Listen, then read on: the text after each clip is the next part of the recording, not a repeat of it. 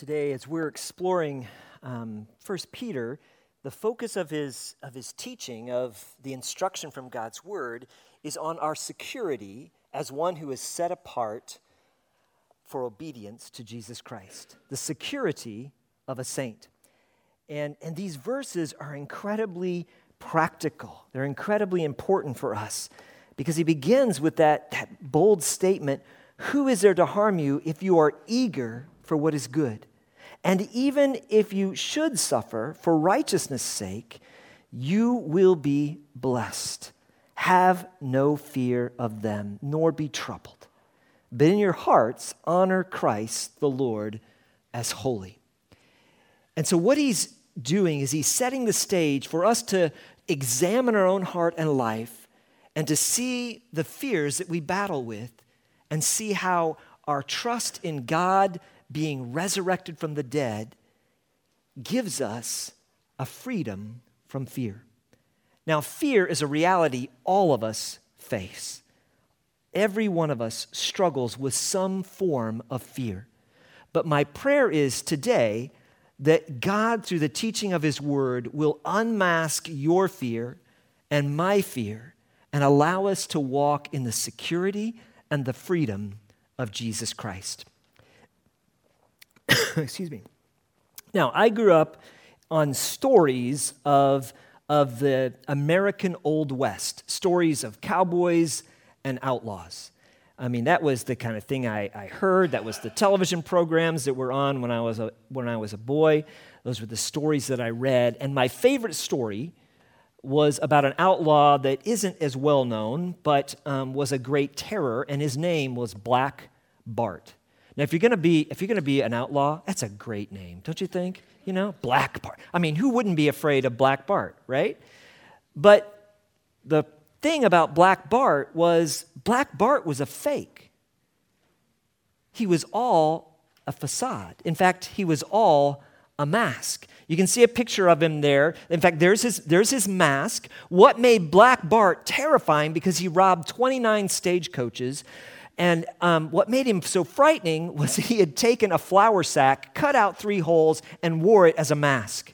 So no one ever saw his face. No one ever knew what he looked like, how big he was, how old he was. All they saw was this terrifying mask. And Black Bart would say, "I never even had to load my gun."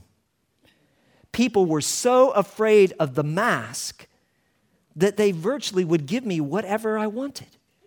Now, there were some exceptions to that, because in 3 of the instances where he did a robbery, there were people who stood up to him.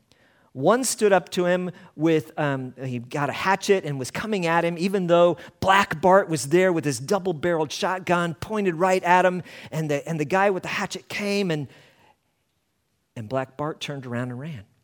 Second time, another one came up over the hill and had his gun and was ready to shoot at him. And what did Black Bart do? He turned and ran. The last time that happened, he actually got caught. That was the 29th and last stagecoach robbery that we know of. But he was caught. But every time someone stood up to the fear that they had of the mask, he would run. Because you see, in truth, Black Bart was an old man. And in fact, he had another persona where he at least pretended to be the owner of a mine in San Francisco and a gentleman.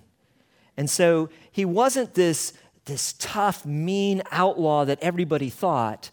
He was just a mask. And Black Bart would say this. He says, he did all these robberies without firing a shot. Because a hood hid his face, no one ever knew his true identity. He never took a hostage. He wasn't trailed by a sheriff. Instead, Black Bart would later say from prison he didn't need to fire a shot. In fact, he claimed his gun was never loaded. All he had to do was use fear to paralyze his victims. Fear, the face of the unknown, was my weapon of choice, my weapon of intimidation, he wrote. His sinister presence and his threat of words was enough to overwhelm even the toughest of guards. Now, I start with that story because I believe that is a good picture of fear for all of us. when we understand that it truly is a mask, when we can look and see from a different perspective, from God's perspective, He can help us to have the right viewpoint of our fears. Now fears are not, sometimes they're very reasonable. The evidence really points to serious situations. But even in those times, we need to make sure that we're remembering who is in control. And I believe that is ultimately what Peter is pointing us to. So I want you to think today, what is it that you fear most? What is it in your life that just grabs a hold of you and seeks to take control of your life? The struggles that you have. And I want you to think about what that is, whatever it is, because what I hope today is that we're able to give at least a little bit more of it to the Lord, to trust Him a little more deeply. Whether it's disease or financial insecurity or being abandoned or failure or injury or disgrace or death. What is it that you fear? And the second question is, how is that fear limiting you? You see, that's what fear does. It prevents us from fulfilling our God-designed destiny, from living out with the boldness of faith that we see lived out and exemplified in the early church. They faced very real fears, physical harm. Many of them were persecuted for their faith. Some were killed and executed. But they had a boldness in their faith that came from a right understanding of who was truly in control. And so what God is pointing us to in these verses is a way to be able to take off the mask and be able to rest secure in our Savior. It's easy to be overwhelmed by the news of the day, to become fearful of circumstances and events. But we need to remember that there is one thing that does not change, and that is God. Jesus Christ is the same yesterday, today, and forever. And so we need to remember that our Master never changes. He is the same, Jesus Christ. Our message never changes. It never changes because the message that we are to proclaim, as we're told here in these verses, is that Jesus Christ is risen from the dead. That is the victory. The resurrection of Jesus is the answer to every fear we face. Because if He can defeat sin and death, He can defeat anything you and I face. Also, not only does our Master not change and our message not change, but our mission does not change. That we are called to share the good news with other people. And here in these verses, we have this high call of always being ready to give a reason for the hope that is within us. And that hope is set within the context of suffering. Now, we don't like hearing that as a Christian, you may have to suffer. We like the idea of coming to God and you'll have all your needs met and things will be wonderful and beautiful. And that's true to a degree ultimately. It is ultimately true. But in this life, it often is not. We face difficulty. And what we need to come to realize, what I believe that Peter is teaching us, is to understand that our greatest witness will be faithfulness in the midst of fear and suffering. God can use that in ways that nothing else will touch the hearts of people. And so it's important verses. Well, let's look at and get a little bit more of what the scriptural perspective is that we're to have, because there are so many different verses that focus in on this subject. Psalm 34, verse 4 says, I sought the Lord, and He answered me, and He delivered me from all my fears. Now here's something I want you to take note of. David the psalmist is writing this, and David was a brave man. As a youth, he had faced lions and bears. As a young man, he had faced the giant Goliath, but he acknowledges he has fears. He struggles with fears, just like you and I. So don't be ashamed if you have fear. It's an evidence that you're human. But what we do with those fears is where we find freedom. Because what did he do? He sought the Lord, and the Lord delivered him from his fears. It's super important because this particular verse is actually part of the same psalm that Peter quotes earlier in the verses. It focuses in on deliverance from fear. There's a great quote from F.B. Meyer that helps us to have the right perspective. He says, "Unbelief puts our circumstance between us and God, but faith puts God between us and our circumstance. Those two different perspectives are absolutely polar opposites, but they are the answer to finding victory and freedom in the face of our fears. It is the way that the mask of fear will come off.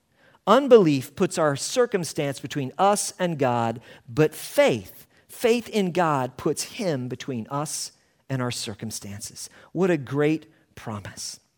So let's look at this passage, and here we have Peter saying, "Now who is there to harm you if you are zealous or eager for what is good? But even if you should suffer for righteousness' sake, you will be blessed. Have no fear of them, nor be troubled. But in your hearts regard Christ as Lord." And so the first thing that we come to is we need to recognize that fear is a mask, or the word I'm using because I alliterate things is the facade of fear. A facade is a face on a building or a front that's put forward that looks real, but it really is just decorative. And we need to recognize that to a large degree, that is what fear is. It is a false front that looks very, very real, but it doesn't have substance, at least not for a follower of Jesus. Fear is powerful, however, because of the way it affects us. It is a snare that can hold you and I prisoner. And there's a cycle of fear that you and I can enter into if we're not continually giving it over to the Lord.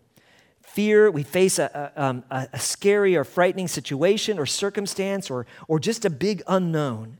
And the first thing that leads to is feeling out of control. And that's the point we want to grab a hold of, because that's why we have fear, is we're not in control. But that can be a turning point for us as well, if we remember who is in control. That this circumstance does not take God by surprise. But what happens is if we surrender ourselves to that fear, it begins to make chemical changes both in our mind and in our body. Our nervous system becomes activated, and it begins to build upon itself. In fact, physiologically, the blood drains from our cerebral cortex, and it causes our logic to begin, our reason to begin to diminish. Physiologically, that's what happens in us when we begin to give in to fear. It builds upon itself. And so a clarity of thought is lost, and we're not able to think straight. And it just builds upon itself if we allow it to do so. Now, there's all kinds of different acronyms for fear, and I don't think any of them really quite encapsulate all what it is. One of the ones that's probably best known is fear is false evidence appearing real. And that's a good statement, because oftentimes it is, the reality isn't what it seems, but sometimes there's good evidence to be afraid. Sometimes the circumstances are difficult, and we recognize that this could lead to physical harm, or more importantly, the greatest fears we often have is harm to someone we love, someone we care about. So that's one that gives us a glimpse of truth, but I don't think it gives us the whole picture. Another one is fueled emotions against reason. And sometimes this is exactly what we deal with, is that we're fighting between how we feel and what we think. There's a battle going on between those two things. Another one, I know this one is one I wrestle with a lot, is fear is failure expected as reality or failure expected and rewarded. So many times, the reason that we're fearful is because we're just assuming from the beginning we're going to fail. And what that means is we're convinced God isn't going to show up, that he's not going to be there. And it leads us to fear. But in reality, I believe there is one acronym that really works for the believer. And it is this: fear is forgetting Emmanuel as rescuer. Forgetting that God with us really is with us, and he has already rescued us. That's the hope we have. That's the difference between us and someone who does not have hope in Jesus Christ, is that God isn't with them, and so they are on their own, and so therefore feeling out of control is incredibly terrifying. But for us, as followers of Jesus, we need to remember that Jesus came to be with us in every circumstance we face. Because you see, ultimately, what fear is for us is forgetting God.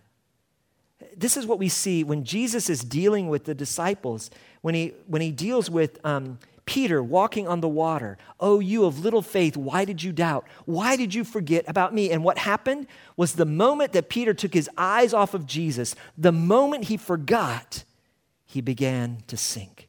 And that's what happens to each of us. That's what we all struggle with. So fear is forgetting God. It's forgetting that he is with you. It's forgetting that he is for you. It's forgetting that he has already rescued you in Jesus Christ. This is why we're told over and over again in the scriptures to fear God. Now, it sounds like a contradiction, but it's not. It's absolutely not. Don't forget who he really is. That's what it means to fear God. Don't forget who he really is and what he has done, because the fear of God ultimately casts out every other fear. When we recognize that God is in control and we give him the right place, it relieves every other fear we face. It's the secret to being able to have peace in our heart, in our life. Well, how do we apply this? Or how does Peter apply this more importantly? He says, now who is there to harm you if you are zealous or eager for what is good? And that should cause us to ask the question, what does we mean by harm? And what does Peter mean by harm? As a believer in Jesus Christ, can you truly suffer harm? Now, some of the first thing you're thinking of is, well, yeah, you can, someone could shoot you, you could be stabbed, you could be in an auto accident. Physically, you could be damaged or killed. But does that harm who you are? It's a deeper question. When it comes to us as humans, I believe ultimately what harm means is to prevent us from fulfilling our destiny. Our God-designed destiny, from becoming who God created and saved us to be. And that kind of harm cannot happen to a believer. If you're a follower of Jesus Christ, you may go through physical trials, but you cannot be harmed in who you truly are, because that is held secure in Jesus Christ, and no one, nothing can take that out of his hands. So in that sense, there is no harm that can come upon us. God made you and me in his image. You have a destiny to fulfill. And harming you would mean to somehow short-circuit that destiny and somehow block its fulfillment. It would mean to keep that accomplishment from happening, and yet God has ordained it. And we need to remember that if God is in control and God has called us and God is for us, then nothing can truly harm who we are in him. That was the faith of the early church. That's the viewpoint that they took on suffering, is they recognized that they were secure, and that gave them the ability to face incredibly difficult circumstances. From an eternal perspective, nothing can harm a believer because nothing can diminish your value. It is held secure in Christ. That is good news. And for us, I think harm, because I'm all about acronyms today, so I think harm has a whole different definition. Harm is he already rescued me, so there's no harm that can come to me. Nothing I face can ever take me out of his hands. He already rescued me. And that is great news. That's what Peter wants us to understand. Faithfulness in the midst of our suffering is our most powerful witness because it reveals the hope we have in Jesus like nothing else. That's the good news, and that's the power of our witness. That's why he sets these words about always being ready to tell others the reason for the hope that is within you in the midst of suffering is because this is our most powerful witness. You know, if we see someone who is successful, we'll look for what breaks they got. We'll look for what opportunities and advantages they had. And we'll think about how that opportunity opened up the door for success in their life. But when you see a person who has hope in the midst of suffering, there is no logic or reason that answers how they have that hope. It does not come from normal circumstances or natural relationships. It has to come from something higher. It comes from God. And that's why it is our most powerful witness. Here's what we need to understand, church. If we have this perspective, then we can recognize that God can use our trials to accomplish his greatest glory. Because it makes us most reflective of what Jesus has done for us. He suffered in our place, but that wasn't the end of the story. He was willing to endure the shame of the cross for the joy set before him. He had joy even in walking towards the cross. As dark, as hard as it was, he had his eyes fixed on something greater. The victory of the resurrection and the victory of our redemption. Think about that in the saints of old, how in truth they were not harmed. Though they were killed, their value never diminished. The first incident of violence we find in the scripture is the story of Cain and Abel. And Cain was jealous of his brother Abel because God accepted Abel's sacrifice, and in jealousy, Cain rose up and killed his brother Abel. Abel died.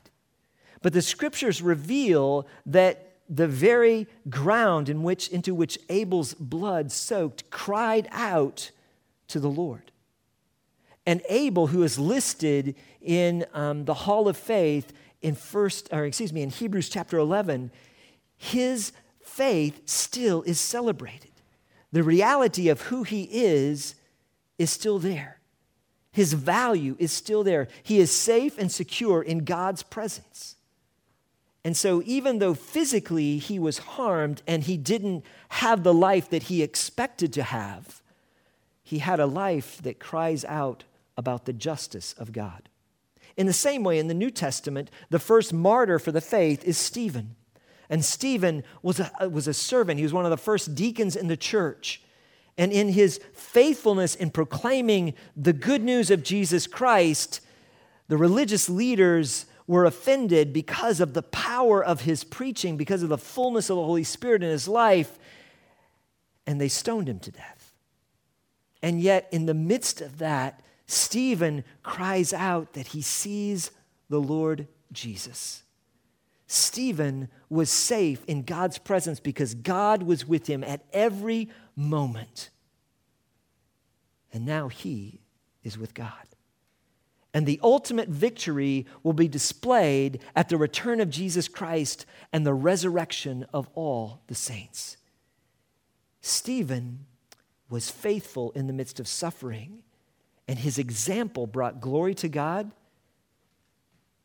and ultimately fulfilled his destiny and purpose. A.W. Tozer talks a lot about the fear of death. He says, a terrible fear, and particularly of death, is not the teaching of the Scriptures. In fact, the psalmist says, precious in the sight of the Lord is the death of his saints in Psalm 116, verse 15. I would not underestimate, nor would I in any way try to rise poetically above death or show that death is not something to shock us and startle us and frighten us. I would be a liar if I tried. But I believe that death is the devil's last indignity. It is his last ferocious attack that he makes upon the dwelling place of the Holy Spirit. But he can only reach the tent and not the spirit of the person who is safe in Christ.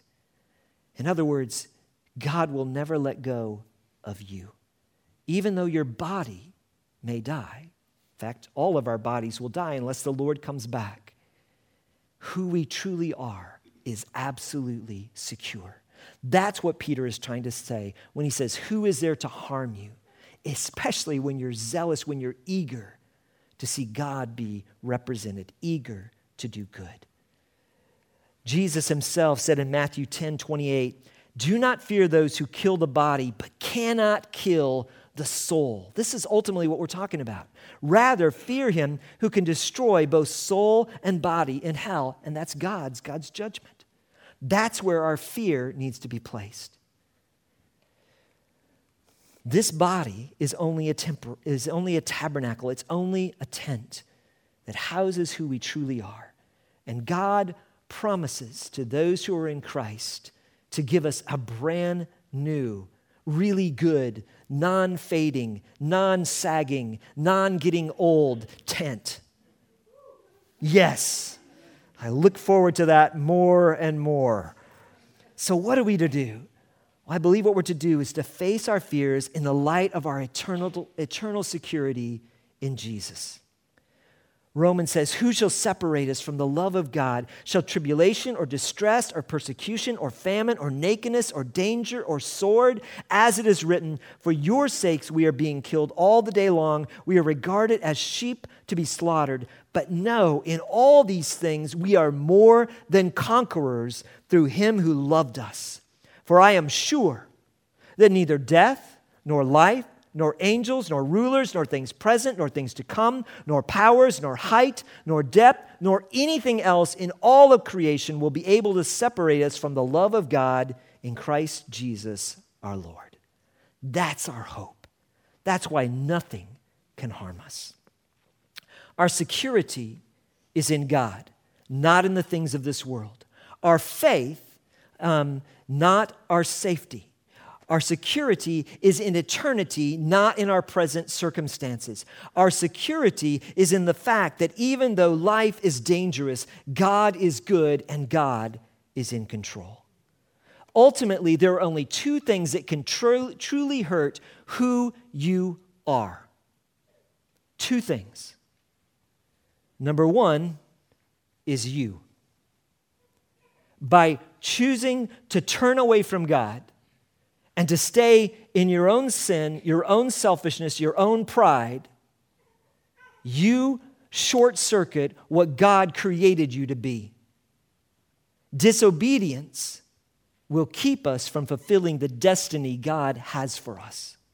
Disobedience, even in the life of a Christian, can keep us from enjoying the intimacy and fellowship that we're to have with God. It does not cause us to lose our salvation because it is God's work, not ours. But it can harm our intimacy, our fellowship. It can harm whether or not our prayers are answered. It can bring about a division or a wound in our relationship with Him on a personal and daily level. So we can harm ourselves. The only other harm is if we continue to remain outside of Christ, then we would face the fact that God Himself is holy and is judge. Those are the only two things that can harm us. So Peter goes on and tries to give us the right perspective, and then he gives us the fortress of faith, the thing where to place our security. He says, but even if you should suffer for righteousness' sake, you will be blessed. Isn't that a great promise? That if you face trials, I mean, think about the people that we read about, that we know about, who are under persecution right now. In several of your home countries, it is a very real experience to suffer hurt or imprisonment. And yet, the scripture says there was a blessing. I think of Pastor Andrew, who's in prison in Turkey because of his faith in Christ.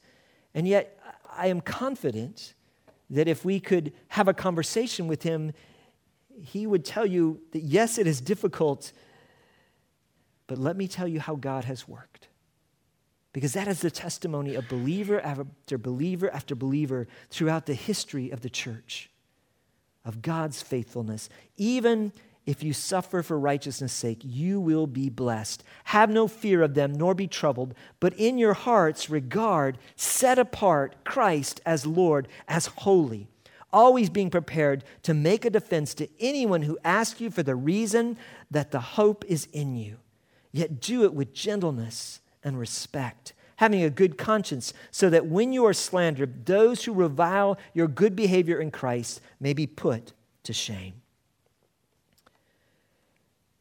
Our most powerful witness is our faithfulness in trials, because it points to something much greater. Someone once asked C.S. Lewis, why do the righteous suffer? I love his answer. It's simply, why not? He replied, they're the only ones who should be able to take it. Isn't that true? Yes. We have a hope beyond this life that should overcome our fear and our insecurity. Because ultimately, people who have set apart Christ as Lord have three distinctive marks. At least this is our goal. The first one is that we are to face one direction, and that is towards Christ, towards His will, towards His purpose. Secondly, we do not turn our back on the face of fear. Doesn't mean we may not be anxious, we may not struggle, but we turn and choose to obey Christ by His strength and by His power. And thirdly, is that they no longer have plans of their own, but their plans are submitted to the will of God. That is the fortress of faith, which is the victory that we have in Christ Jesus. And He has proved His faithfulness through His death and His resurrection. It gives us our reason for hope in the midst of hurt, indignity, and death. We have nothing to fear because Jesus died for us, and He will never deny those who place their faith in Him. Your value is absolutely secure. Well, thirdly, we have the function of trials. We have the facade of fear, we have a fortress of faith, and then we need to understand that there is a function, a purpose in our trials, and that is to reveal that hope can be found in God. Even if you should suffer for righteousness' sake, you will be blessed. For Christ also suffered once for sin, the righteous for the unrighteous, that He might bring us to God, being put to death in the flesh, but made alive in the Spirit. And then it goes on into some of the most controversial, confusing verses in all of the Bible, in which He went and proclaimed to the spirits in prison because they formerly did not obey, when God's patience waited in the days of Noah while the ark was being prepared, in which a few, that is 8 persons, were brought safely through water. Baptism, which corresponds to this, now saves you, not as a removal of dirt from the body, but as an appeal to God for a good conscience through the resurrection of Jesus, who has gone into heaven and is at the right hand of God with angels, authorities, and powers having been subjected to Him. Now, like I said, this is a very challenging passage, and I'm going to tell you exactly what it means, okay? I am going to take a stand that none of you will be able to refute. I don't have a clue. Okay, I have some clues and I have some opinions, but I have no desire to try to have you agree with my position on this because I'm about that confident in my position. In fact, the best commentary I've seen on this passage comes from Martin Luther. Martin Luther said this: "A wonderful text is this, and a more obscure passage perhaps than any other in the Testament, so that I do not know for a certainty just what Peter means. I cannot understand it, and I cannot explain it, and there has been no one who has explained it." I agree with Martin Luther. I think it's pretty, because there's some questions that we have here, and just for a moment, I'm gonna walk through it, because there's three questions that this passage causes us to ask. First of all, who are the spirits in prison? Are they unbelievers who have died, possibly from Noah's day? That would seem to fit the context that the Spirit of Christ was speaking through Noah, who proclaimed the gospel for 120 years before the flood came. Is it Old Testament believers who are held in Sheol or paradise? That's a second strong possibility. A third possibility, is he referring, when he says spirits, is he referring to fallen angels that he went and proclaimed to those who were in prison? All three of those are possibilities, and there are some commentators that believe in other possibilities as well, but those are the three major ones. Second question is, what did Jesus proclaim? Did he proclaim a second chance? There's absolutely no evidence whatsoever in the Scripture that that's what this was about. But false teachings about purgatory have risen up in part because of this verse. But there's nothing saying there that anyone got saved. It doesn't say he proclaimed the gospel to them. It says he proclaimed to them, he preached to them. So there's no evidence that that's the possibility of what happened. Secondly, did he proclaim the victory of redemption in his resurrection? That is very likely a possibility.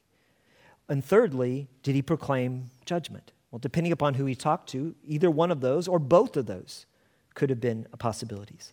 And the third big question is, when did Jesus proclaim this? Was it in the days of Noah, through his Spirit speaking through Noah to those who were disobedient, because the world had become so incredibly corrupt and so evil and so violent?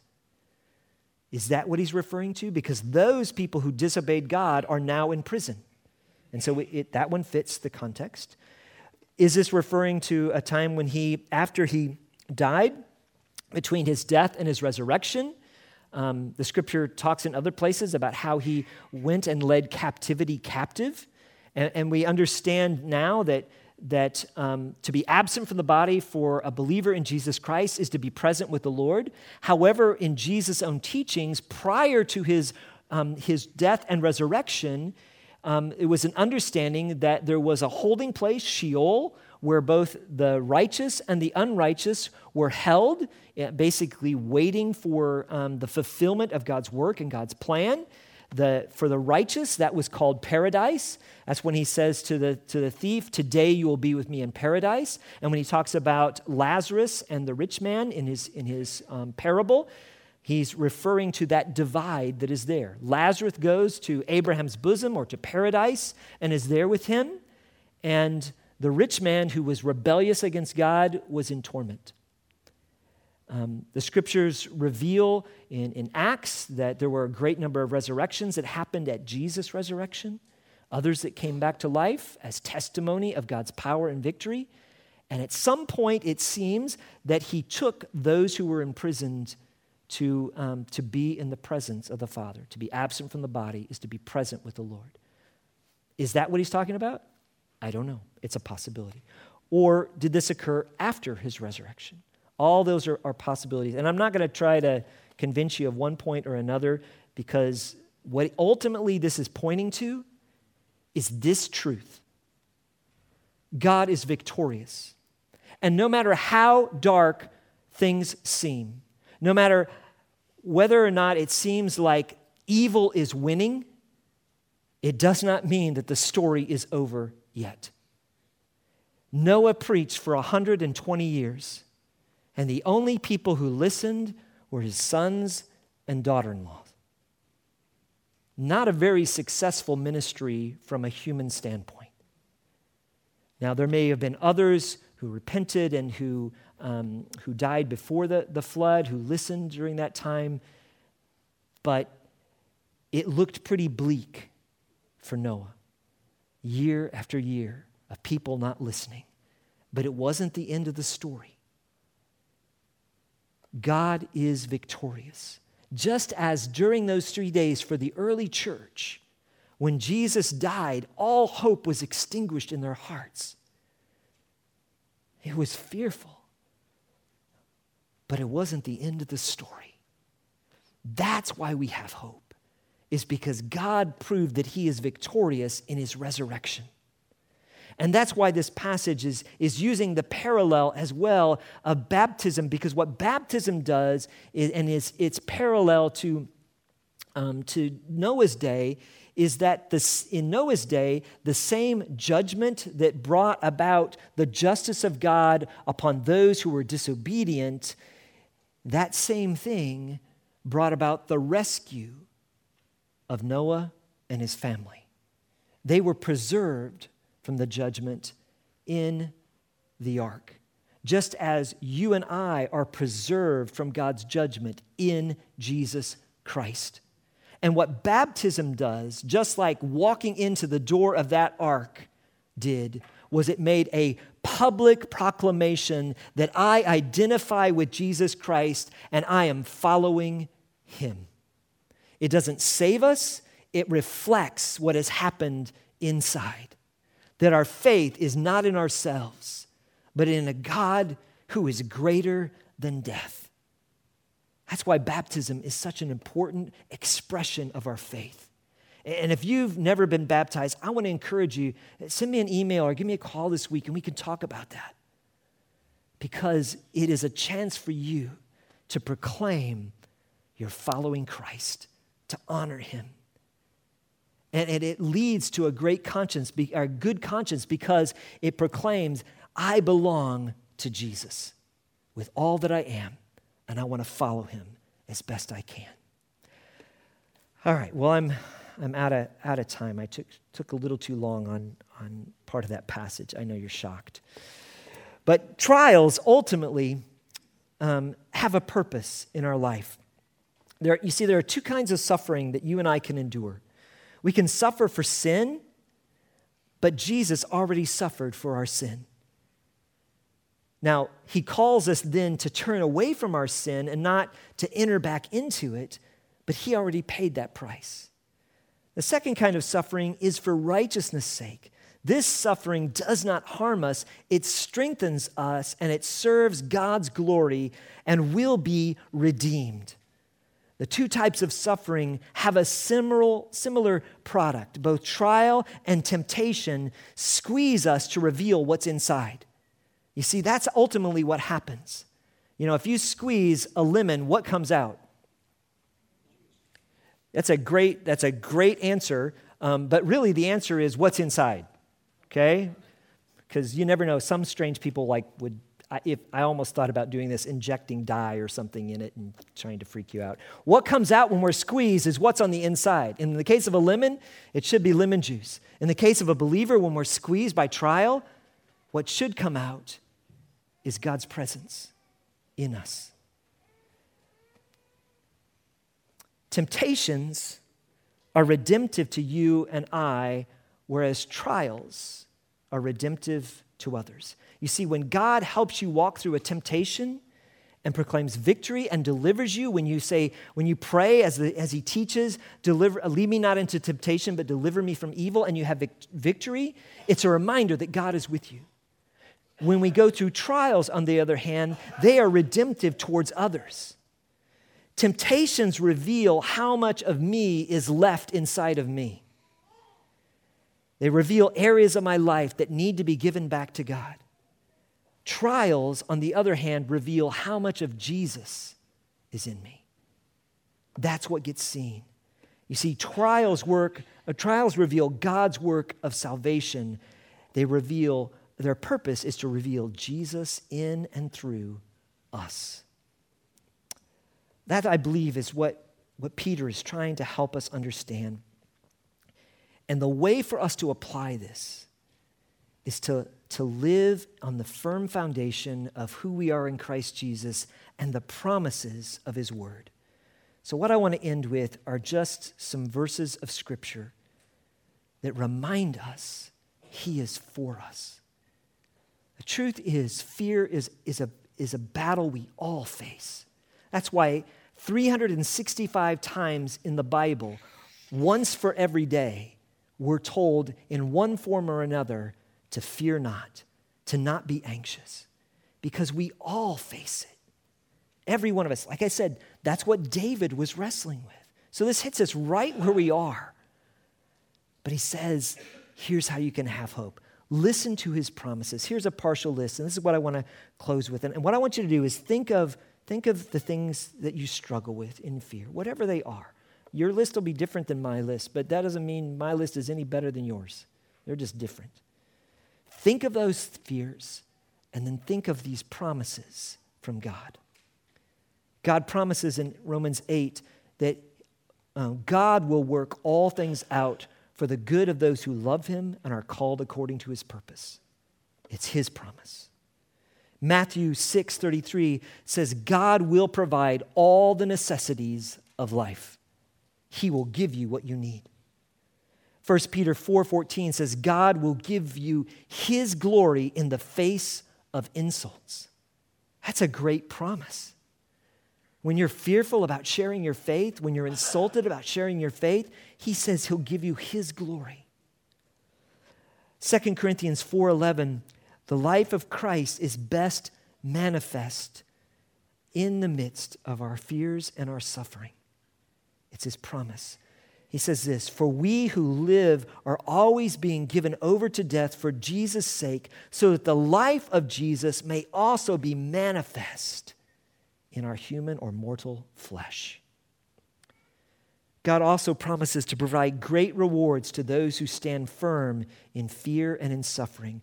Blessed are you when others revile you and persecute you and utter all kinds of evil against you falsely on my account. Rejoice and be glad, for your reward is great in heaven, for so they persecuted the prophets who were before you. God promises to preserve us and take us to heaven as we stand in him against our fears and suffering, according to 2 Timothy 4:8. When we choose faith over fear, people will see the difference in our life and in our spirit because they will see Jesus. So let us not forget Emmanuel, God with us as our rescuer. Let us not forget God, but let us listen to what we're prompted to do in the Scriptures. Deuteronomy says, be strong and courageous. Do not be afraid or terrified because of them, for your Lord your God goes with you. He will never leave you or forsake you. Isaiah 41 verse 10 says the same thing. Fear not, for I am with you. Be not dismayed, for I am your God. I will strengthen you. I will help you. I will uphold you by my righteous right hand. These promises are what we are to build our life on. And that's how they rescue us from fear. And behold, I am with you always, even to the end of the age. And finally, in Revelation, it says, but he laid his right hand on me, saying, fear not, I am the first and the last, and the living one. I died, and behold, I am alive forevermore, and I have the keys to death and Hades. God is with us. That is our hope. Dear Heavenly Father, Lord, I pray that today you would speak to each and every heart. Lord, all of us struggle with the reality of fear because there's so many things that are outside of our control. But Lord, would you strengthen our faith this day? Would you help us to see our security in you is absolutely assured? And Lord, would you enable us to turn from fear to faith in you? And Lord, comfort our hearts with the goodness of who you are, that we can place every anxiety, every concern in your hands. remembering that you are with us and you will never leave us, never forsake us. Lord, give us a boldness in our faith because we're reminded today that no matter what we face, you are bigger. In Jesus' great and mighty name.